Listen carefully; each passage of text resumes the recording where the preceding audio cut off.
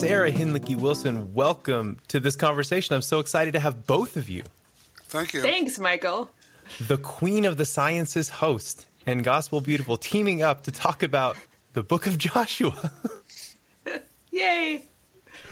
Well, and I guess we should say the occasion is, Paul, you recently published with the Brazos Theological Commentary on the Bible series, the book of Joshua, which, first of all, let me just commend you for taking on such a project, because this is not an easy book to write on. Yes, that's true. Well, let me actually ask you this question. Paul, you've written, you're trained as a systematician, as a systematic theologian. As far as I can tell, this is the first kind of academic commentary on the Bible that you've done. How was that experience of writing a Bible commentary as a theologian? Yeah, thank you, Michael. That's a wonderful question. Actually, I've engaged heavily with Scripture through the years, and in my systematic theology, there are lengthy treatments, particularly of the theology of the Synoptic Gospels and John, as well as, of course, numerous discussions of Paul's theology and Deutero-Pauline theology in various places. So engagement with Scripture has always been central to my understanding of the theological task. I inherit the title systematic theologian by default from the division of labor these days, but my preferred term for my discipline is critical dogmatics, and I can explain that if you're interested. Oh, thanks. I do. Why don't you go ahead? Would love to hear what your take on that terminology is. Right. I know the word dogma is a dirty word nowadays, but dogma simply means the teaching. That's the etymology of the word is the teaching. And I believe that theological reflection on Scripture produces dogma, teaching, as Christine Helmer has argued in her wonderful book on the End of Doctrine. So I take dogma to be those cognitive beliefs regarding God, Christ, the Spirit, and humanity, which have been deemed ecumenically as essential to the continued proclamation of the gospel. There are certain cognitive claims that are embedded in the relationship of trust that is engendered by the proclamation of the gospel. On the other hand, I balance that affirmation of dogma with the term critical. And that's kind of my nod biographically and substantively to the great work of Rudolf Bultmann. It's a nod, though, far from a full embrace.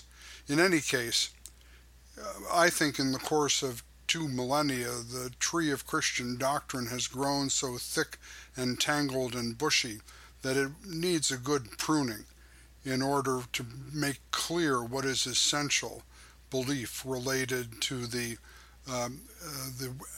saving work of God in Christ by the Spirit, in order for that proclamation of that salvation to continue in good health. So, as a result, that basically comes down to this, Michael. When I look at the book of Joshua, I looked for its gospel. What is the message of salvation that is embedded in the book of Joshua? And I find it in the repeated affirmation that the Lord fights for us, or for Israel. And this entails critical discussion of just what beliefs are entailed in this gospel. And that's, of course, a notoriously controversial point, whether God is believed to be on our side in our wars of extermination, or whether in fact we are found on God's side as he advances his reign against the Canaanite usurpers of the earth. Let me turn to my my co-host here, Sarah Hinlicky Wilson, Queen of the Sciences co-host. And Sarah, I wonder, you are also a systematic theologian, or perhaps you'd say a critical dogmatician. Well, I'll let you wrangle with the language there. If you had your choice of any biblical book in the Old Testament to write a commentary on, which one would it be? Well, I can say for certain that Joshua would be dead last. In fact, in reality, it was dead last. The reason actually Dad got onto this project is because I think I must have gotten it from you, Dad, total fearlessness about being a systematic theologian, in quotes, to pursue the Bible. So I liked the Brazos series. So I wrote to the editor and said, hey, do you have any that are not claimed? And he wrote back and said, well, only one, Joshua. So I was like, oof, I don't remember a whole lot about it. Don't remember really liking it, but let me give it a try. So I sat down with it. I think I got no farther than chapter 8 when I was like, nope, not enough nope in the world, man. I am not doing this one. And I just mentioned it casually to Dad. And of course, Dad being Dad, he was like, ooh, that's horrible. Least hardest, for me anyway, the hardest to allow canonical status of all Old Testament books. Dad was all over that. I suppose for myself right now, I've been doing a long preaching series on 1 Samuel and interpreting Old Testament Saul in the light of the New Testament Saul Paul. So I think probably my sympathies right now are with the Samuel histories. But I don't know. No imminent danger of my producing a commentary anytime soon. Well, one of the things that I do appreciate about the both of you is that you both do in your various works engage the Bible really heavily, and I think that's commendable. You know, what's interesting about this series is I think the best ones that I've read, like yours, Paul, and like Robert Jensen's on Ezekiel. They're coming. Robert Jensen's on Ezekiel, by the way, is really great, and it is. And you draw on Jensen, Paul. So I was actually going to ask that question. What's you and Robert Jensen seem to kind of be working with these texts in similar ways, and I wonder where you saw some commonality there. Well, that's really interesting because Jensen is one of the central influences on my own theological career, and that's partly because we come out of, in some ways, the same kind of intellectual traditions, namely the American encounter with the twin giants of the 20th century, Rudolf Bultmann and Karl Barth. And as, kind of Orthodox or traditional, more or less Orthodox Lutherans, there's, of course, a great interest in Scripture going back to Luther himself, and a kind of curiosity about how the contemporary church has become so estranged from Scripture. So I think all of those factors play in there. And of course, Jensen had a project for the, what do you call it, returning the Bible to the church, or reclaiming the Bible for the church. That was a lot correlated with the Yale School back in the 80s and 90s. And that was another influence, Michael. So, I would sum it up kind of like that. You know what? The other kind of point of connection I see is that, both of you are part of a generation of biblical scholars who grew up reading people like Gerhard von Rad, Klaus Westermann, Hans Walter Wolff, these just giants, deeply theological, all of them, Klaus Westermann, all of them deeply theological, but thoroughly critical, in the kind of historical, critical tradition, historical methods. And that, I think, also connects the two of you. Methodologically, those theories, though they aren't the center of the work that you're doing, they still carry weight, and they echo in both of your work. Absolutely. Another great teacher for me, Michael, was J. Lewis Martin. He was on my doctoral committee at Union Theological Seminary. He inspired my doctoral dissertation. I sat in on his seminars on Mark and Galatians, and I learned from him this kind of nuance on the classical, historical, critical focus on the Sitz im Leben, the situation in life that occasions the writing of a scriptural text. And Martin's particular focus on that was in respect to the letter to the Galatians, to read the letter, he said, with Galatian ears. How would the Galatian congregation have heard or understood this letter of Paul? And that's a way of locating the first audience of a text, locating its historical context that way, which avoids the dangers of trying to get into the intentionality of the author and so forth. So that was a method of historical criticism that I liked a lot and learned from J. Lewis Martin. And the way that played out for me in the Joshua commentary was realizing the full weight of the insight that the canonical book of Joshua is a creation of the post-exilic community. That is to say, as Ezra says in his lengthy speech in the book of Nehemiah, here we are, slaves in our own land, ruled over by kings that you have put over us, O Lord. In other words, this is post-exilic Judah, or the Jews that have regathered around Jerusalem, but in poverty, in ruin, having lost the land, having lost sovereignty. This is the concrete audience to which the book of Joshua was first addressed. And I think that's a crucial, not only historical insight, but a hermeneutical insight as well. So, Sarah, you had said in that humorous story that you just shared that it took you 8 chapters to realize that you didn't want to read the book of, do commentary on Joshua. It probably only would have taken me 2, I think, or I think I would have given up. You are far more persistent and courageous than I am, is what I mean to say. But I wonder, has your dad's reading of Joshua shifted anything in you? Are you able to kind of read it differently, or more with, I guess, a more I don't know, different kind of openness to it? Oh, for sure. Because, I suppose I still come first at biblical texts devotionally and kind of take them at face value, which I don't think is a bad place even for sophisticated people like us to start with. And so to take just kind of your surface level reading of Joshua, it is offensive and horrifying, or it's incredibly boring. It's like, Catch-22 went back in time. Let's either murder everybody or tell you where this stone is, and then 6 paces to the left add another marker, but then you cross the Jordan, blah, blah, it's just very dull. So I've found I think the other thing for me, let me restate that.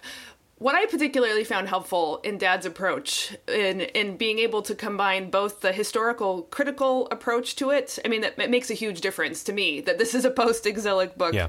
And I wouldn't say my training was so heavily in historical criticism. I think by the time I was in seminary, it had shifted really over to literary. But then actually Dad brings in this literary reading and saying, what is the purpose of this text? Who is it addressed to? And then by being able to build out of that as a Christian reader of this Old Testament text, and to make the connection between the Jesus Joshua and the Joshua son of Nun Joshua, it sort of reauthorized my right to read Joshua Christologically and Christianly. And so in that respect, I found things in Joshua not only redeeming, but necessary, such as like the horrifying fact of, the 5 kings are something like crucified. They're like impaled and then set in a tomb. And it's a terrible, terrible story. And yet I somehow, as a Christian, can say, somehow Christ was actually with the murdered kings and was buried with them. And that allows me to kind of put the whole story in a larger redemptive context, even with the truly awful vicissitudes of history that we have to cope with. And, that's what history is like. Joshua isn't telling us something we shouldn't already know. We shouldn't be too pious to cope with Joshua's harsh reality. At the very end of the commentary, let me just read a brief passage. The final words in the commentary kind of give the reader an idea of how this shakes out for me, this combination of historical, critical, and theological reading. Here we go. The last paragraph in the commentary. The spiritual power of the book of Joshua does not consist in the pat answers and platitudinous assurances of triumphalist theologies of glory, the religious ideological bromides easily produced but falsely by superficial reading looking for quotable quotes. The book's prophetic punch instead lands squarely on such misreaders in the new and messianic questions framed by careful reading. These questions cause us to look for the God who fights against us, who imagine ourselves his friends, in order to fight for us as his enemies. Compare that to Romans 5, 1 through 12. End quote. That's a rich set of sentences, Paul. The sort of for us and against us elements of, I hear, elements of law and gospel, of demand and promise, of judgment and hope. Am I right to kind of hear some of those themes coming out? Right. Indicative and imperative, already and not yet. All of these themes are the grammar that is supporting the commentary. Absolutely.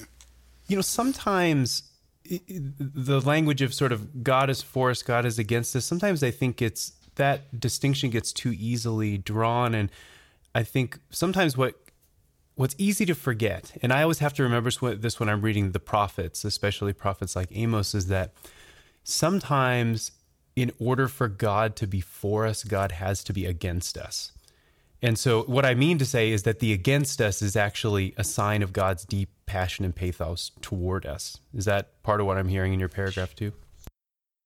Absolutely. I mean, that's in my systematic theology, that argument is carried out explicitly, that the God of love must be against what is against love. And that's just a way of paraphrasing Luther's distinction between the alien and the proper work of God. The God of love's alien work is to be against us when we are against love. And that is a serious againstness. It's what the scripture, what the book of Joshua depicts in cherem warfare, the anger of God against all the pollution that is produced by the Canaanite city-states and the need to purify the land of this corrupt imperialism, this stratified society, in order to cleanse the land of the usurpers of the earth, in order to make way for the reign of righteousness, life, and peace that comes as the liturgical parade headed by the Ark of the Covenant crosses the Jordan and then goes to war against the Canaanite city-states, particularly their kings, in order to redeem the land for a new kind of human society. So yes, law and gospel, God's love is against us in order that God's love can be for us when we have come to the consciousness of the ways in which we have been against God. There's been a lot of cheap condemnation peddled through Christianity as if, God's real desire was to damn us on a technicality. And a lot of people have wasted a lot of spiritual energy on fears of that. And there's, there are appropriate blowbacks against that and condemnations of that kind of condemnation. But I think what you get out of this deep message of Joshua and the prophets in the New Testament is something actually significantly more terrifying, which is what if your encounter with God reveals to you that you are in fact against love? Like, we all assume that people are just naturally oriented towards love, but what if we find out that we actually do love sin, death, and the devil more than we love God or neighbor, or even ultimately our own skin? We'll give ourselves up in order to hang on to our sins. And so that's where you need not actually just forgiveness. Imagine me, a Lutheran theologian, saying that. But you need actually a liberator, a warrior who's going to come and yank you by the collar and say, enough is enough. We got to get you out of here so you stop loving fatally these things that are your ultimate and final death. And I think that's the kind of strong image of God the warrior that is necessary out of Joshua, and that, as Dad has pointed out, the evangelist Mark is almost certainly picking up on in his depiction of Jesus in the gospel. Yeah, and then I think, in the beginning of the book of Joshua, when the whole subject of should I explain this term, harem warfare? Please, go ahead. Please do. Yeah.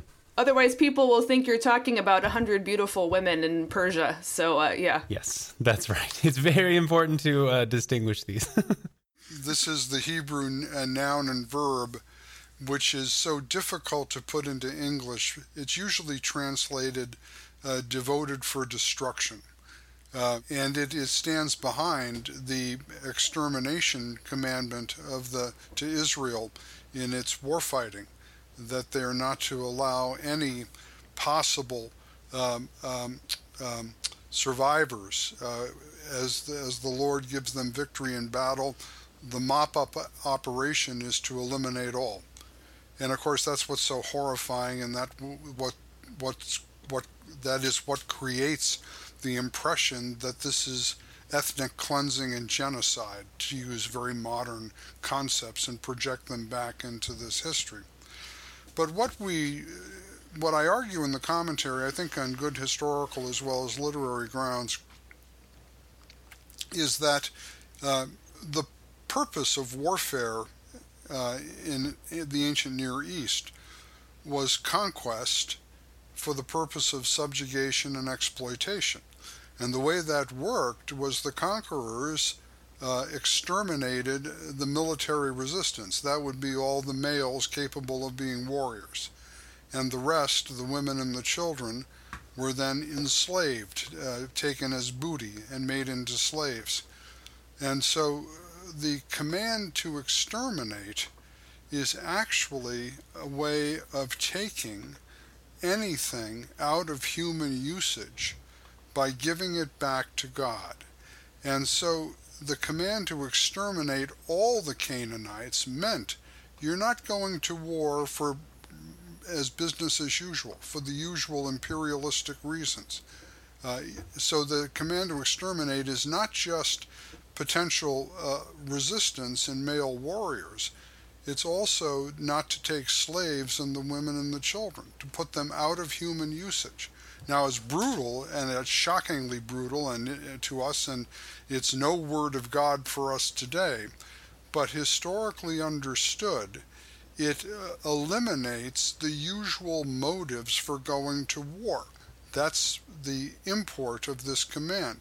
And yet, no sooner does Joshua introduce this command in the campaign against Jericho that immediately it gets violated by the vows that the spies have made to Rahab, the Canaanite harlot. And those vows come into conflict with the command to utterly exterminate all. So you have a marginal Canaanite who, by the way, is a traitor, betraying Jericho and its king and saving the spies, and she is exemplary as a confessor of Yahweh, and she sides with Yahweh against Jericho, and in the process extracts a commitment from Israel to protect her and her family when Jericho is destroyed. So in the very first execution of the command to exterminate all, you have an exception. A Canaanite prostitute who confesses Yahweh is saved from the destruction of Jericho. Now that is really interesting in itself, but then it sets up a contrast several chapters later with an Israelite of Israelites, Achan, a son of Judah, an exemplary Israelite, who evidently during the destruction of Jericho takes some booty and secrets it away and hides it in his tent. And of course the Lord knows that this is happening, and in the next little skirmish against the next Canaanite city, Israel is defeated and runs away with its tail between its legs, and Joshua grovels on the ground wondering what has gone wrong, until the Lord says, "Stand up like a man. This is what's happened.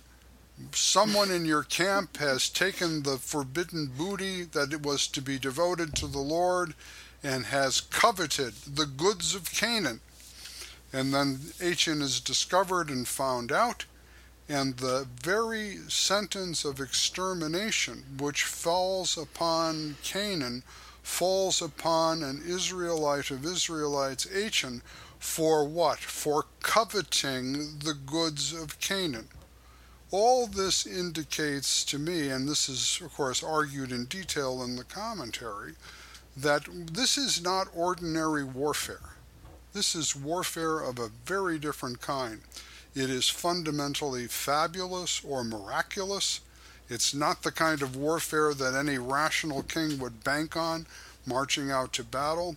And its purpose is not to replace kings with Israelite kings.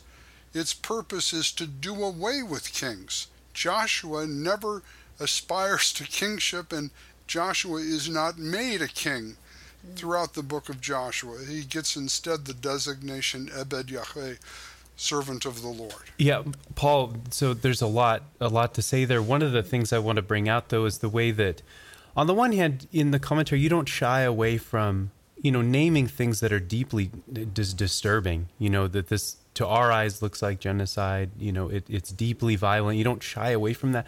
But you also attempt to appreciate the way that the book also embodies critiques within its own setting. And I think this is a point that I'm kind of, in our kind of current age of repudiation, I've been trying to emphasize to both students and pastors that I have a chance to teach, that when we're working with these ancient texts, we have to do both. Like, we can look at them and call things as we see them, but we also have to attempt with a little bit of empathy and generosity to say, well, what are they attempting to accomplish in their own time? And I think about, you just mentioned Jericho, right? I mean, the Jericho story is probably the most famous story from Joshua, but it also, its emphasis on the walls really it contains within it a deep critique of royal power and of trust in things like walls. But if you don't take the time to kind of appreciate the context the way that you just did in your comments there, you don't recognize that there's also critique that's happening within these texts about, the power brokers of the ancient Near East. Right. Well, you can't really celebrate the Exodus from Egypt as the liberation of the slaves without understanding that Joshua is the continuation of the same motif, the same story, the same theology. I think even historically, most scholarship today regards the Canaanite city-states as an extension of Egyptian hegemony. And so when this little band of escaped refugees from Egypt filtered into the territory of Canaan, it found indigenous peoples like Rahab and the Gibeonites who flocked to the message of Yahweh is a warrior, Yahweh is his name, Exodus 15. They flocked to that message because here at last was a God who would fight for the little people, the underdogs, the oppressed, the nomads, the landless, the prostitutes, and so forth. So I think that you can't really rejoice in the Exodus and then condemn the book of Joshua. It's a continuation of exactly the same story. Mm-hmm. Let me share a quote here that I think touches on themes that both you, Paul, and Sarah have, I think, commented on in the past. So here's the quote from page 31.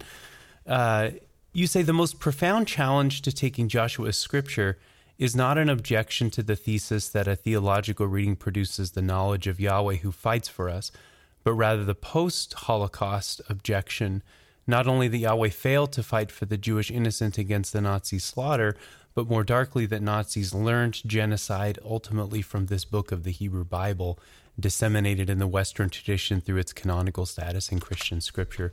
That just strikes me as a deeply profound reflection on the reception of the book of Joshua and its potential impact on 20th century history. I'd just be interested to hear from both of you your reflections on that. Well, the first thing to say quickly is yes, a certain way of reading Joshua in the modern world especially, I think, has been triumphalist and highly injurious and destructive. You think of the colonization of South Africa and then the erection of the apartheid system. All of that was justified in terms of the book of Joshua. I'm sure that Manifest Destiny and the American Frontier, there were also appeals to Joshua to justify the campaigns against indigenous Americans. And certainly there are elements in the modern state of Israel, the ultra-Orthodox settlers in the West Bank, who likewise invoked the authority of the book of Joshua. Of course, all of these are using the book of Joshua for the purposes of imperialism and colonialism. Whereas I think that if you read Joshua in continuity with the book of Exodus, it is exactly the other way around. The God of the Bible, as my teacher James Cone constantly reminded us, was the God of the oppressed. And Martin Luther in the Galatians commentary says something almost identical. God is the God of the poor, the weak, the helpless, and so forth and so on. And if that means in some historical circumstances a certain kind of militancy, yes, even violent militancy, well, that's the world we live in. Though I think ultimately for Christians, as Sarah was saying earlier, we have to take Joshua the son of Nun as a type of Joshua the son of Mary, the son of God, who fights for us by the stratagem of the cross and with the sword of the Spirit, whose battles are not against flesh and blood, but against principalities and powers of wickedness in high heavenly places, and such themes like that. Yeah, I guess my contribution to this is that, why did the Lord fight for Israel then and appears not to have fought as valiantly and successfully in the 20th century? And one of the ways I get at this is that we've all sort of become dispensationalists, and we're all trying to figure out the secret code to history and get the reading right and then put ourselves on the right side of it. And I don't mean this as a cheap dismissal of the problem. I think dispensationalism itself is the cheap dismissal of the problem. But I think one of the things you get out of Joshua is that there is something miraculous and incalculable about the Lord's successful warriorship that you can't ever deploy as a stratagem. I realized actually in reading this commentary that I always thought the US and England won World War II because we were right morally. And it took some adult knowledge to realize, well, maybe, I hope that's one of the reasons why, but it's also because we had good military strategy, we had good strength, we had arms and weapons, and the bad guys didn't. And I think that's one of the dangers of reading any war morally is that winning or losing is a moral judgment. So I guess all I'm trying to do here is muddy the waters even further, and so say finally that if you're going to read Joshua at all, you have to read him canonically. You have to read the book, canonically. And so you have to be able to say with Joshua, the Lord is a warrior and wins on our behalf, magnificently, graciously, miraculously. But you also have to read that knowing that even in that book, there are the 5 defeated kings who are also types of Christ, just like Joshua, the warrior. And there's also the angel of the Lord who, when Joshua says, are you on our side or the enemy's side, simply says no. There's the Lord who opts out of the whole cycle of warfare. And then there's the rebuke at the end to the triumphant and successful and blessed and chosen and said, you can't believe and you won't abide by this covenant. So the whole thing has to be always read balanced against everything else. And I suppose to the larger question, we're so extremely anxious now to say anything good about winners because we've seen how often the winners are bad and how terribly that can hurt the defeated. But I think if we left out the triumphant warrior motif of the Lord, we'd be impoverished. But we don't want to take it at the expense of all the other motifs of the Lord that we're getting in Joshua as well as in the whole scriptural canon. Yeah, Michael, you know, that passage that you cited a little bit earlier is in response to the Jewish writer Braderman, who was posing this question for contemporary Judaism, which finds itself very much on the horns of a dilemma that Emil Fackenheim, another Jewish thinker, classically articulated when he spoke of the 614th commandment. You know, the rabbis counted 613 commandments. Yeah, right. And he added one, the 614th commandment, which was, "Thou shalt not give posthumous victories to the Nazis." Thou shalt not give posthumous victories to the Nazis. And what he meant by that, what a terrible victory for the Nazis if we Jews should lose our faith in the Lord who fights for us and in our own election as his covenant people. That would be the deepest final victory of Nazism if we Jews lost our covenantal relationship and faith in the Lord who fights for us. Now that's a dilemma for Judaism. I don't presume as a Christian to adjudicate that dilemma for Jews, but I think Christians can learn from that. We can learn from that, that the cost of superficial and literalistic reading is this kind of triumphalist theology. And I think careful, close, patient literary reading of Joshua uncovers all the anomalies, the dissonances, the contradictions that saturate the book, so that by the time the book is done, the whole program of Cherem warfare has disintegrated. It has fallen apart with all sorts of dilemmas like, do I keep the vow to Rahab or do I kill her? Do I respect the covenant with the Gibeonites or do I kill them? And in all of these cases, the command for categorical extermination unravels. And as a result, and this is the message, I think, for the post-exilic community, the politics of purity have collapsed in the failure of the kingdoms of Israel and Judah. A politics of purity becomes impossible. And what happens by the time of the post-exilic community and the theology of the book of Joshua is its transformation into a policy of self-purification.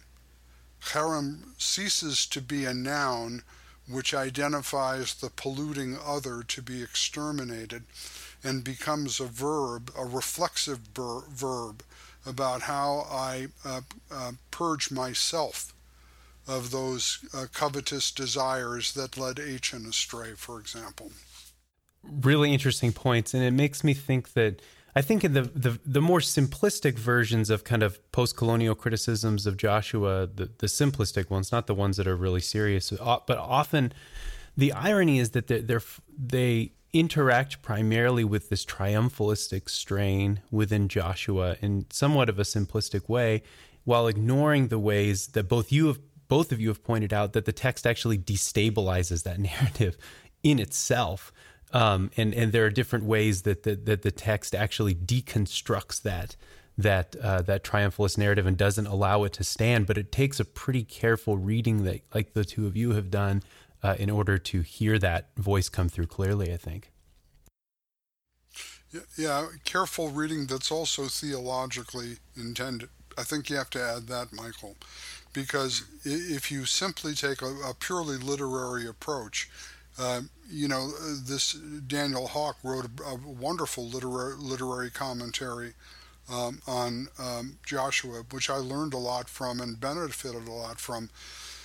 But it's not finally a theological reading. It doesn't finally deal with the knowledge of God. It doesn't finally talk about these tensions in God between the wrath of his love in conflict with the mercy of his love, and how that tension, that theological tension, really is the dramatic tension throughout the book of Joshua.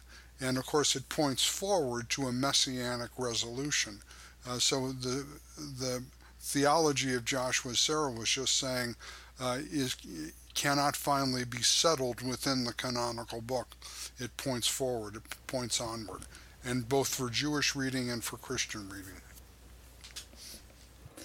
I can't help but think, too, like in the story of the destruction of Jericho, with its walls coming down, if this is a post-exilic book, then somehow this has to also be a commentary on Ezra's rebuilding of the walls of Jerusalem. And Ezra and Nehemiah do talk about Joshua. They allude back to it. So there's some kind of very complicated dialogue happening between city walls, and you mentioned earlier royal privilege, and the politics of purity, and how much of an intact community do you have to have in order even for the worship of the Lord God of Israel to continue. You can't simply diffuse into everything. But then if these walls are so high that they need to somehow be brought down again, or you could build them halfway but then stop, there's a lot more going on than a superficial literary only reading would show to you. You do need that theological reading as well, and intercanonical reading. Yeah, that's a really interesting point, Sarah, what you make about the walls and the Nehemiah's building and the wall. And there's kind of a strain within what we would, like Old Testament scholars would call Zion theology. So you have like Psalms 46 and 48, 76. Basically these kind of celebratory psalms about how God always protects Jerusalem. And the theme of walls is really important there. This is sort of the theological strain that Jeremiah has to fight against in his own time. Because it's the right theology if you're Isaiah facing the armies of Sennacherib, but it's the wrong theology if you're facing Nebuchadnezzar. If that makes sense. Right. There's a timing issue there. But I think you're right about the kind of intercanonical reading. You have to; those references matter, I think. That just makes me think of the tribal Lutheran anthem, "A Mighty Fortress Is Our God," and what a militaristic image that is. What a potentially triumphalistic theology that could seem to be. Right, but this is how Luther constructs that hymn. To me, is very much in parallel to the careful reading of the book of Joshua, because it's finally, when you look past the superficial imagery and don't fixate it on it from a post-colonialist perspective as emblematizing empire or something like that, without further ado. Just like in Luther's hymn, once you get past the first verse, you see that it's a hymn for martyrs. Take they goods, fame, fortune, child, and spouse. They yet have nothing won. The kingdom ours remaineth. And I think that's exactly what a careful reading of the book of Joshua produces for you as well. And if hordes of devils fill the land all threatening to devour us, then we really want a wall to hide behind so that the devils can't devour us. That's not an illegitimate desire. But it's a heavenly wall. It's the wall which right. God is. It's not a human military stratagem. And I think this is where you fail to take seriously the absolutely fantastic or fabulous nature of warfare in Joshua. This is just not, to any rational person, this is no way to go to war. Circumcise your entire army so that they're lying in pain for 3 days in front of the city of Jericho, who could sally forth at any moment and wipe them out, and then go on a parade around the city for 7 days. And on the final day, 7 times around the city, everyone's exhausted, and then miraculously the walls collapse. Come on, people! This is not normal warfare. This is talking about something that is beyond the usual politics, the usual imperialism, the usual wars of conquest and subjugation. This is true. I don't seem to remember in Sun Tzu's Art of War that emasculate yourself was one of the recommendations. Prior to and that. Even the Allied armies didn't use that against Berlin. So, right. So here's a question. Let's imagine for just a moment that a preacher's sitting at her desk on a Monday morning, and she looks down at the lectionary text for the coming week and discovers that one of them is from Joshua. We have a number of texts that could be chosen. And she wonders whether or not to engage that text in the first place, given all the potential landmines and whatnot. What would be, I'd love to hear from both of you if you're willing, what would be your arguments for why she should take up that text on Sunday? Michael, I wouldn't make such an argument. I wouldn't. Just because, and I have to make a statement, in most mainline Protestant churches, I won't say anything about others, there is such a dearth of biblical knowledge. There is such an absence of the art of theological reading of Scripture that a text like Joshua is simply being thrown into the jaws of contemporary consciousness, where it's going to get eaten up either by the triumphalists or by the anti-triumphalists. And they're both going to use the text as ammunition for and against their own preconceived positions. And so it's pointless to try to preach on a text like Joshua. What that pastor should do is read, mark, learn, and inwardly digest Scripture until she or he is a competent teacher of Scripture, and then engages the congregation in competent study of Scripture. Our liturgical worship and our lectionary system historically presuppose a scripturally literate audience. And that's why the Scripture so often falls on deaf ears, because we don't have a scripturally literate or sophisticated audience any longer to preach these texts to. So I would say, don't even try teaching a difficult text like Joshua. Instead, realize pastorally that what you need to do is teach. And teach what? Teach the Bible as Scripture. The Bible is Scripture. And how to do that? By reading it theologically, looking for the gospel in the text. So just to clarify something, Paul, so your recommendation is not ignore the text. Your recommendation is engage it in a place where it can be done in a really sustained way. Am I hearing you properly? Right, and also where there can be give and take. The pulpit, you have a monologue usually, and people can be sitting there grinding their teeth because they're so upset about what they're hearing, and the communication totally fails. But in a teaching situation, you're in a classroom where there can be give and take. And there can be, just like in this podcast, we can go back and forth and clarify and refine and communicate effectively. That doesn't happen in a sermon. Well, I disagree. I would do this differently. Oh, good. We're getting into some interesting territory now. Yes, I'm blasting my trumpets at you, Dad. The problem with that is, of course, your concerns are all correct. The problem is you never have as many people at Bible study as you do at Sunday worship hearing the sermon, like it or not. So you are only going to end up teaching the hardcore who show up for everything anyway. But if you want to start redressing the damage of a biblically illiterate church, you have to do it in the context of worship. And I'm thinking here very much of Brent Strawn's amazing, troubling book, The Old Testament is Dying. Unless pastors actually preach and regularly and passionately out of the Old Testament, it's just going to keep slipping away. And Christians, if we lose the Old Testament, we lose the New too. So it's an urgent situation.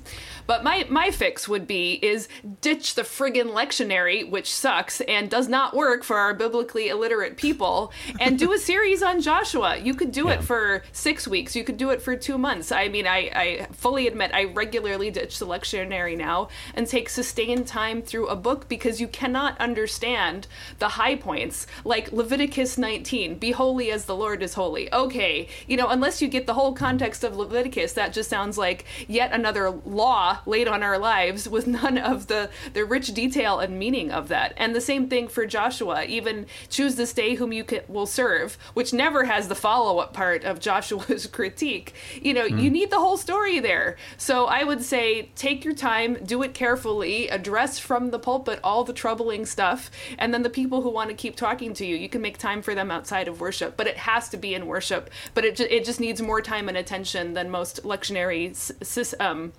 sequences are willing to give, and it certainly doesn't give it to Joshua. All right, Sarah, let me just say this to you.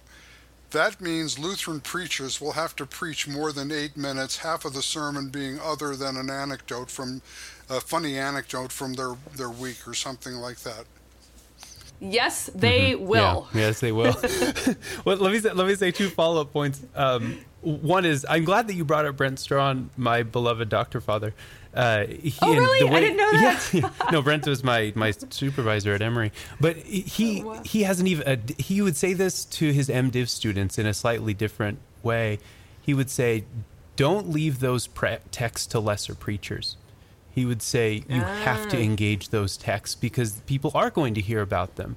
And is there going to be something in their minds or hearts to push back against what they might potentially be hearing that might not be as fruitful a way of reading? And I think it's something similar to what you're saying, Sarah. But I think, Paul, you're also right that, teaching those difficult texts we might have to look a little more like Pentecostals and evangelicals in how we preach, meaning where we have more instruction happening, more teaching happening within the pulpit. But that's it requires a change in practice.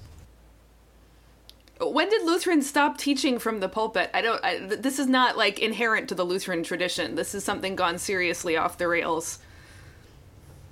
Well, I think there Do you have answers to that? Yeah, there was a lot of change in the 1960s, and correlative with the abandonment of exegetical preaching. There used to be exegetical preaching where preachers would dissect a text from the pulpit. Now that can get pretty dry. Let me grant that. Okay, but that went out at the same time in the 1960s as did catechesis. Before the 1960s, I was on the tail end of this. We had 2 years of confirmation, 2 hours every Saturday morning for 2 years, and that's in addition to Sunday school. And we actually had to memorize the small catechism and about 100 Bible verses for each part of the catechism and everything else. And, by the time you were done with that, you were actually saturated with Scripture. You actually knew something about how the Christian faith worked scripturally. All that was abandoned in the 1960s, and what we call confirmation instruction today is, in comparison, Christianity light. Thanks, baby boomer.